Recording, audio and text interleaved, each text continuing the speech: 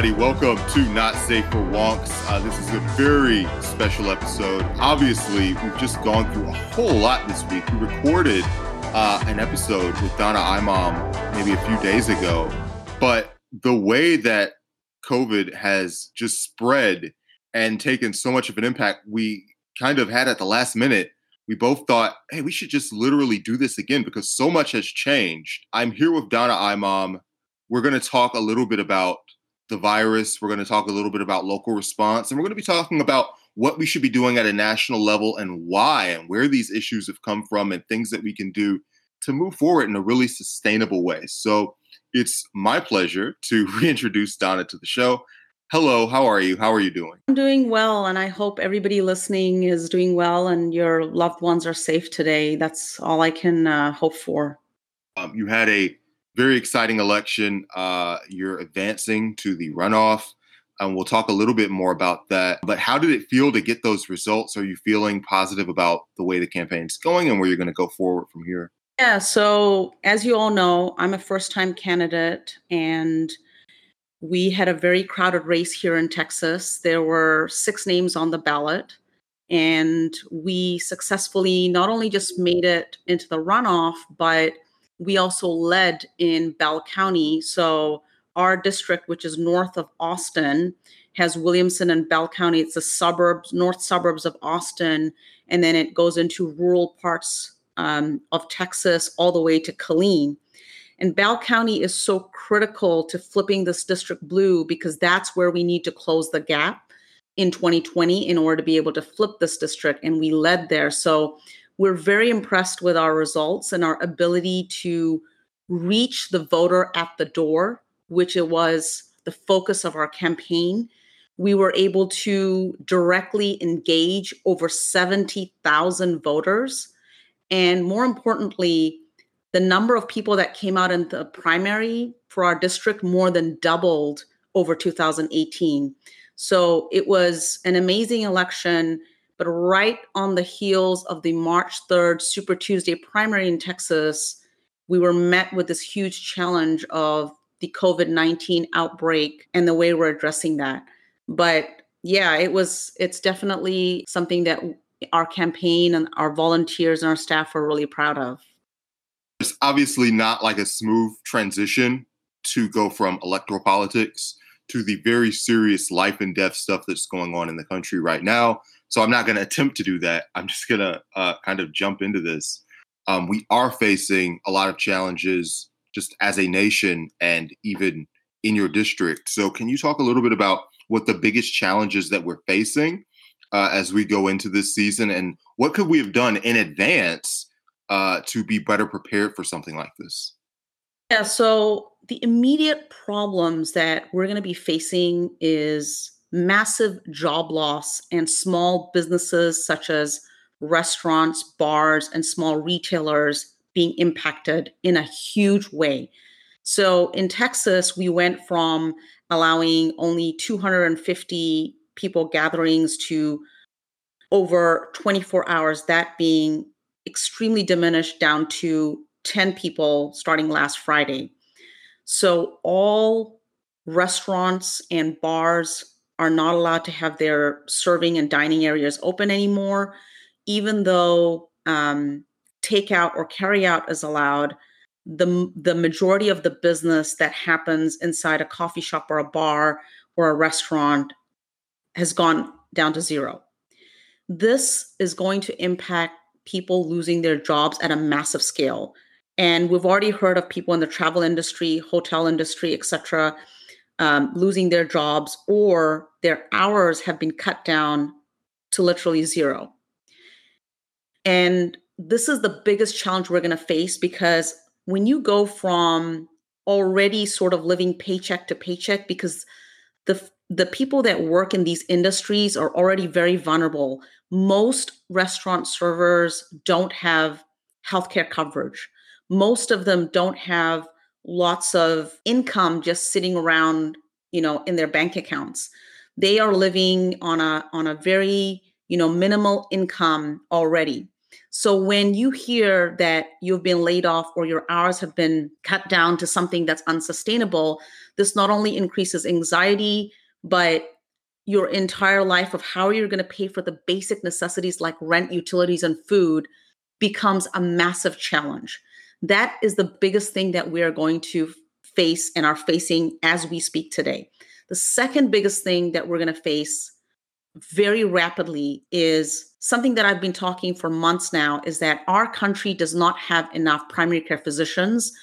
We do not have enough capacity in ER rooms. We use ER rooms as our front line of defense, which is one of the reasons why our healthcare is so expensive.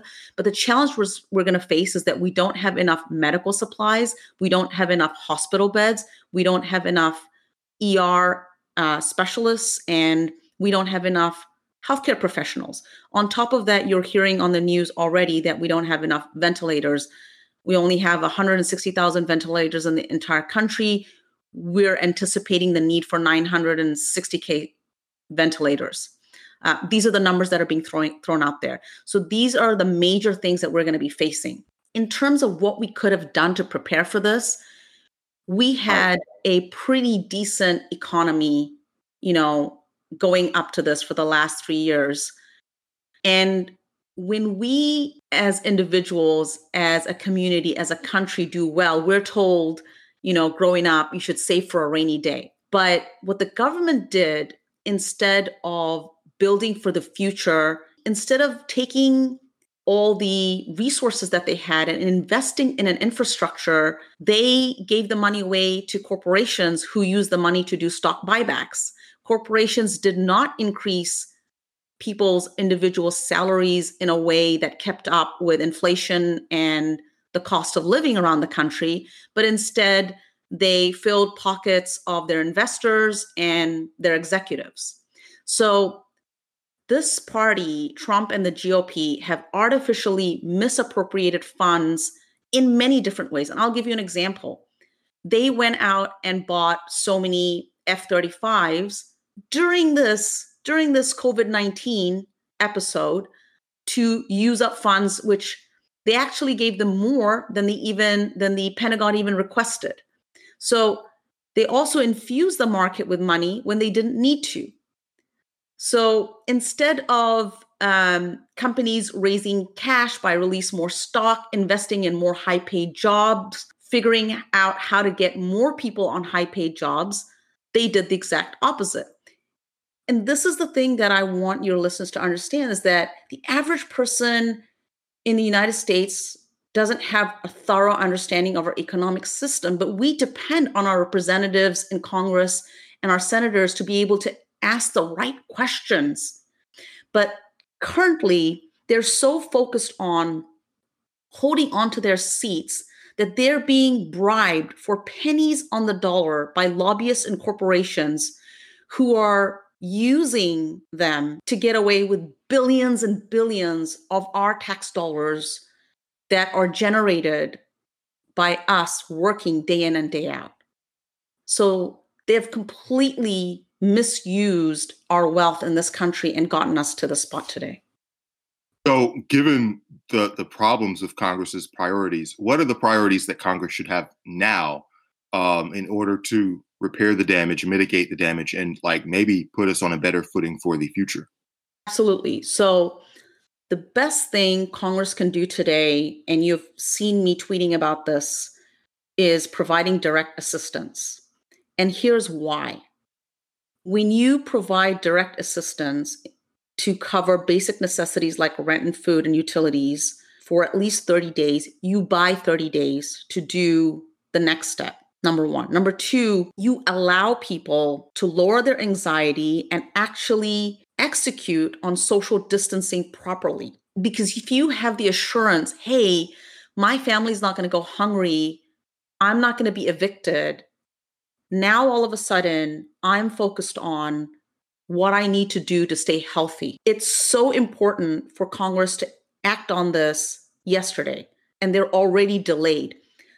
The first wave of the stimulus package that they brought out was horrendous. Think about it. One of the big things that they're trying to do is saying that we have low interest loans for small businesses. Now, imagine you're a small business, you run a coffee shop or a restaurant, Mm-hmm. and the government is saying, come get a loan from us when you know that you're going to have no business or very diminished business, you know, for the foreseeable future. You don't know when you're going to get back to normal, number one. Number two, these are not interest-free loans. Number three, they're asking you to float employee paychecks when you don't know if you'll ever be able to make this up. These are loans. These are not stimulus packages where you get to keep the money. So now the government is not only putting in a barrier for the money to get to the person who actually needs it to pay rent, utilities, food, but they're putting another layer there for people to qualify to get this loan at an interest rate and then give it to their employees. So they are exacerbating this problem in a big way by not acting fast. Think about when you have a major natural disaster. What do? You go out and you provide relief. First, you provide immediate relief: food, shelter, water. So the first thing that they should be doing is sending every single American a check so that they can buy 30 days to do the right things they need to do. That will help, number one, with the social isolation and helping people maintain that. Number two, we need to test if we really want to suppress. So we all know that there's a huge lack of testing supplies in the United States. We don't have enough tests to test everybody, number one. Number two, in order to get a test, you have to meet a criteria. Number three, you have to be able to go to a primary care physician. When we know that there are over 80 million people in our country that don't have access to a primary care physician, that's more than a quarter of the population of our country. So the second thing they need to do is ensure that there are ample number of tests so that we can suppress this in addition to mitigating the immediate problems. Wait, can you explain what suppression and mitigation is and what the difference between those two and what policies do each? Yeah, so mitigating is where we already have a pandemic on our hand. So we want to immediately socially isolate everybody to mitigate the current challenge of transmission because we know this virus is very aggressive and it's extremely contagious. So that helps mitigate. Suppression on top of that takes the bell curve and takes the peak of the bell curve down much lower than it needs to be. And the only way you suppress is by testing people who are not already showing symptoms or showing minor symptoms. So for example, if you have 10 people in your restaurant kitchen now working to do to-go orders, what you want to be able to do is test these people over and over again to make sure none of them are carriers, because now you're protecting that group. And every time you find a carrier, you want to isolate them very quickly. And you can only do that by testing. You want to take them out of the environment that they're in so they can no longer transmit, because we know that many people have very little symptoms to none, but they're very much a carrier and can give it to other more vulnerable people.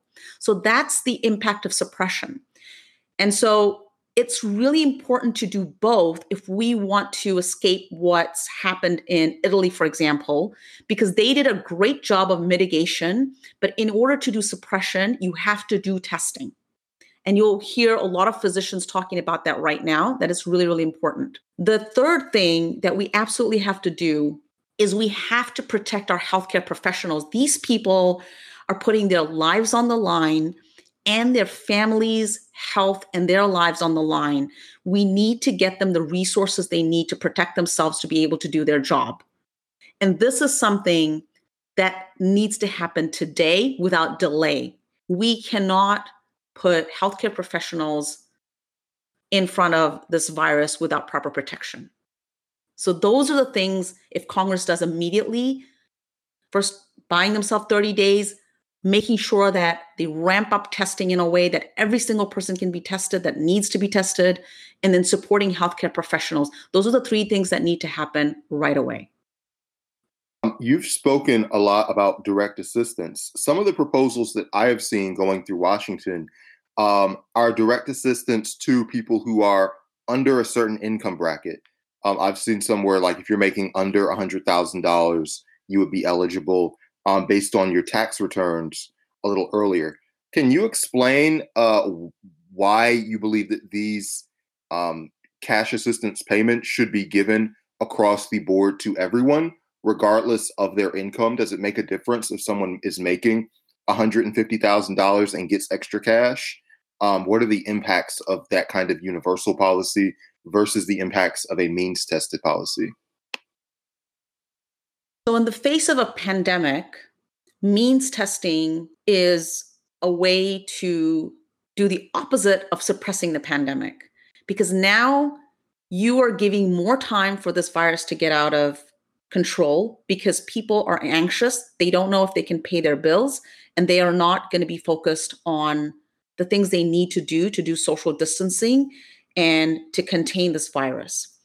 It is really important for the government for the first paycheck or the check they're going to send to not be means tested, specifically the first one. And I'll explain why. Right now, we have Democrats and Republicans fighting over how to get these direct assistance checks to people and who would get them, who wouldn't, how much would they get. But they're losing precious time that we absolutely need to mitigate and contain. I understand that we don't know what's going to happen for months to come, and we're going to need long-term assistance. I get that. But if we right now argue who gets how much, all we're doing is losing time. Right now, the bill that's on the table excludes lots of different people. People who don't pay enough taxes, the amount that is being suggested for them is $600. People who are in a low-income bracket, the amount that's being suggested is a different amount. People who are on Social Security or SSI benefits, disability benefits, right now are being completely excluded from this package. These are the most vulnerable people in our society. They are not only compromised in terms of their mobility in many cases, but they have underlying health issues, which means they can't go to the grocery store. So they may have to pay extra service fees for delivery. They may have to wait a week or two to get certain delivery. Think about it.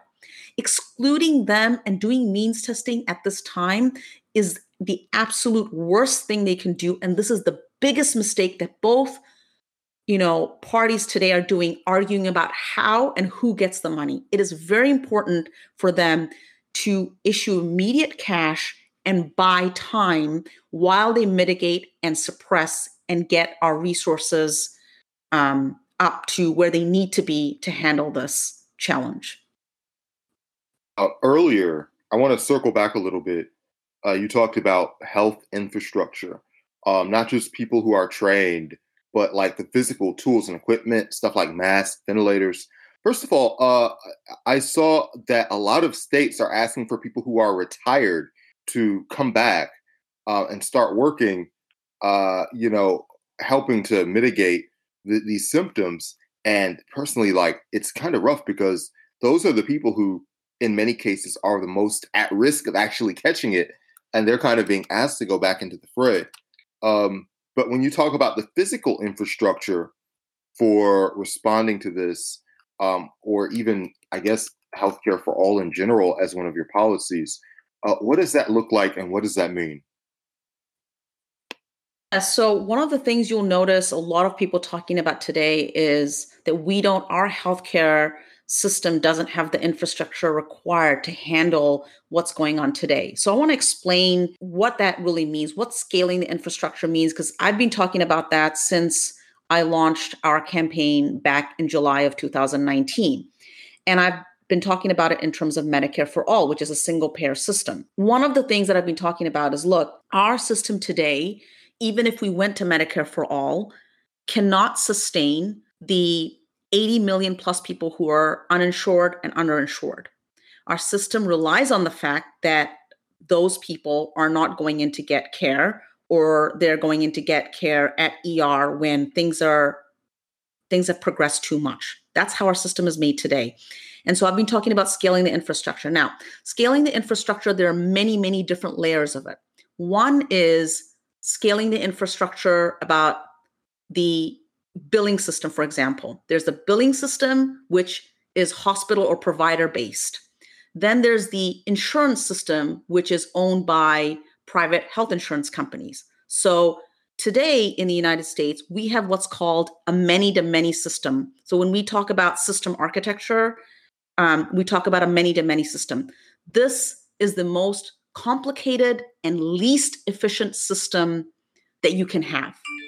If you want a comparison, for example, the UK NHS system is a one-to-one system where the government owns both the providers as well as the government is the payee. So what single payer is a many-to-one system, and it's one of the most efficient ways to drive down the cost of healthcare, which means all the providers stay private, but the payee becomes the government. So it's a many-to-one system. That takes out the bureaucracy, the complications, and the cost of a many-to-many system, number one. Then there's the scaling part about healthcare professionals and infrastructure in general. For example, not enough doctors, nurses, PAs, nurse practitioners, etc. Not enough professionals, number one. Number two, not enough infrastructure to house people. For example, the biggest hospitals in our country and hospitals across our country are already at 95% capacity. That's why you hear about all elective surgeries having to be canceled right now, because we literally do not have the capacity to house people that need to be hospitalized due to this coronavirus challenge that we're facing.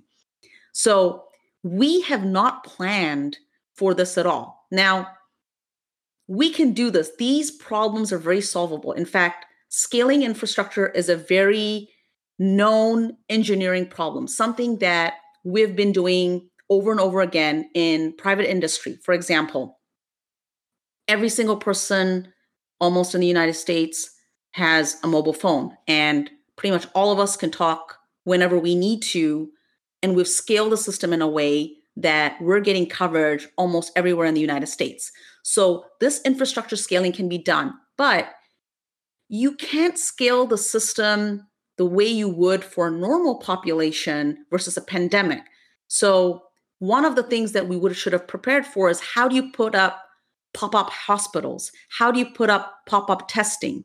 So the way you would normally do testing is very different from the way you would accelerate testing in a pandemic. The process for doing it is completely different because you want to scale up really fast in a very short amount of time. So these challenges have already been solved in the engineering profession over and over again, and we can do this. And that's what I'm saying, is that not only do we need to scale the healthcare infrastructure, our government has the resources, the technology, and the folks that are expert. We have the expertise to get this stuff done, but you can't take what we have steady state today and address it. And this pandemic is now revealing these major challenges in our system today. And that's what I mean when I talk about scaling the infrastructure. But you can kind of see how it's multifold. It's not just one directional. In terms of materially producing the respirators and things like that, there's something called the Wartime Production Act. I assume that you're like in support of the president using that power to put the focus of the United States production just on creating those physical machines that are needed. I guess drive-throughs are also like a very good way to set up testing. I know that in South Korea, a lot of those testing booths have been just taking over small areas and popping them up really quickly. That way people can just drive into a parking lot. And apparently the physical infrastructure is maybe thinner than you would think. Absolutely. You have to react to this as if it's a wartime action. So one thing, people are already doing is that they've lifted some of the regulations on producing masks. We should definitely avail every law there is in order to produce the equipment that we need and the hospitals that we need. And we should avail all the expertise that is available to do this in the most safest way possible. That's the only way we get out of this and go back to some sense of normalcy. So doctors being able to practice across borders, doctors from different professions being able to come in and support when they're going to need to, because at some point, there's a very high chance that we will encounter what's being encountered in Italy today, where they are unable to keep up with the number of cases in their hospitals. And we're going to have to bring all our healthcare professionals together and be able to address this in a very serious manner in order to be able to get back to where we want to be. You've got to run off. It has been delayed by a few weeks.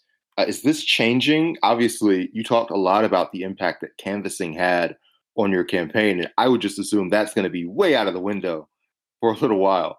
So how has that delay impacted the way that you are running your campaign? Yeah, so one of the interesting things about Texas is that we have mail-in ballots for certain population over 65, people who have disabilities, et cetera, but we don't have mail-in voting for the entire country.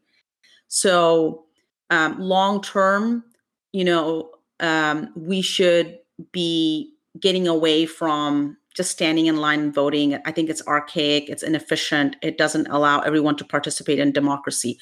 But short-term, mail-in voting would be a great solution because we actually don't know what's going to happen in May or even in June. So right now, the runoff has been postponed from May 26th to July 14th. So approximately six weeks out. But we have no idea what the situation will be in July. But here's the thing, right? Even if our state wanted to institute mail-in voting for every single Texan, they don't have the infrastructure set up to do so because they've never thought through, hey, what happens if something like this happens? How do we make sure that we're able to have a good voting system? Now, it's not like it's impossible. Think about it.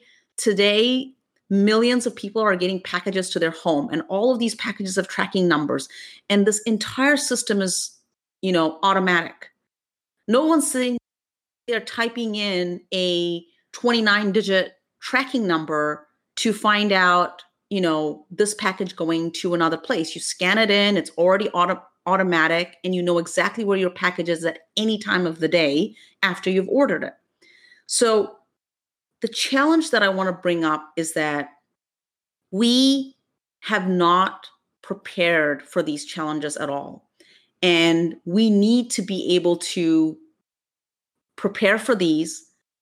Short term, that would be a great solution. Long term, we need to get away from standing in line voting. As I said, we need to put in people in Congress that are competent, that for a long time, we have put in people in Congress that don't necessarily have the skill set or the expertise to ask the questions that need to be asked because they're not even focused on what the problem is and solving it. They're just focused on getting into Congress. And then all of a sudden they become advocates for corporations and staying in power because they're so moved by corporate PAC money or just PACs in general. So special interests and lobbyists completely own our Congress people today. And we have to put in people who are competent, who are looking at the problems and want to solve it. So the runoff, it remains to be seen how it goes. Obviously, we have completely come to a standstill in terms of canvassing today. We have to see where this goes. We have to put people's health first. We have to put people's safety first. But one of the best things that Texas could do right now in the short term is go to all mail-in voting. We've gone through a whole lot in a small amount of time. If you had to guess, how long are we going to be under this condition, and how long are we going to be in a state of crisis? I don't know whether that's going to be something that lasts for a couple of months, or is something that is going to dominate the rest of the year? So you're somebody who has thought about these issues a lot. So how do you see all of this going? It will very much depend on how Congress acts and how fast they act. If they drag their feet on getting direct assistance to small businesses and Americans across the country today that have lost their jobs, that have diminished income to zero income, to the most vulnerable population, the elderly, the disabled, if they drag their feet on this, this could become a very serious problem and be many months. If they're smart about it and quickly address these immediate stress challenges that people are facing today, where people's rent is going to be due, where people's utility bills are going to be due and they're not going to have money to pay, then they can minimize this in a big way. The one thing I do know that will happen is I don't believe we'll ever go back to a life that we had before. And I don't say that to be dramatic, but I think a lot of people, the technologist, the engineer, and the product manager in me wants to say that for a lot of people, lives will become different. People will discover things like um, delivery services, which they may have used once or twice or never used or heard about it and wanted to try it out. They may become more norm or become accelerated when we have major universities offering the rest of the semester online. We have schools that are closed. Homework hasn't, stopped coming in. We may find new ways to bring education into people's homes. We may solve some of the internet accessibility challenges that we have across the country in rural areas and low-income families that don't have access to high-speed internet.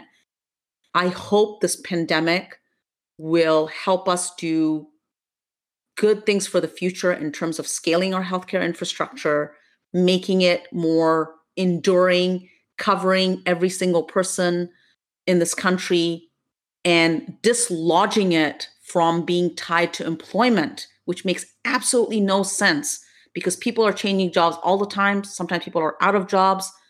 We need to completely remove healthcare coverage from employment. These things will make us more prepared to take on big challenges like this. And I hope that we will transform with policy that works for everybody.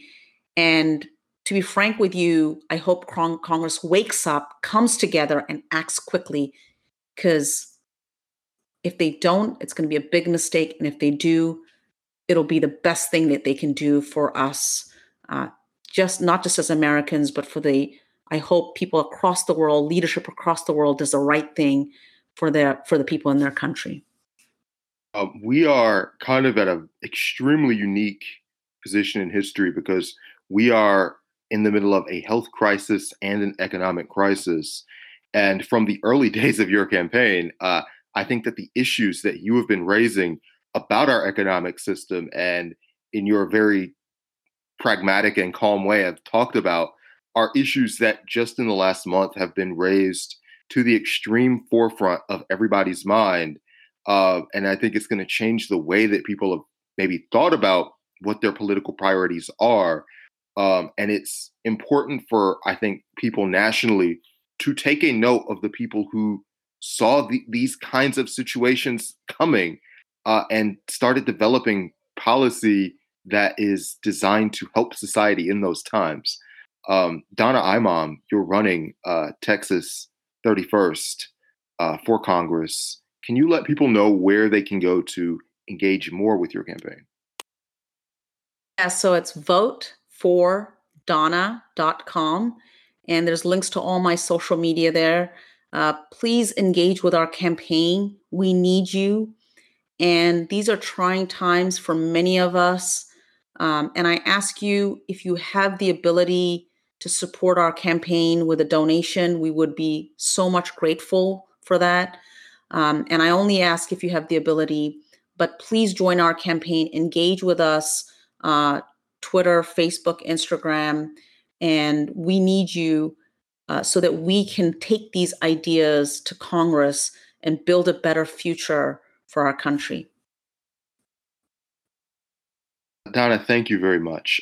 This has been another exciting special episode of Not Safe for Wonks. Brandon Buchanan, Donna Imam. It was nice to talk to you, and I hope that people had a good time listening to you. And we will be back after a while. Bye bye. Really appreciate it, Brandon. Absolutely, anytime.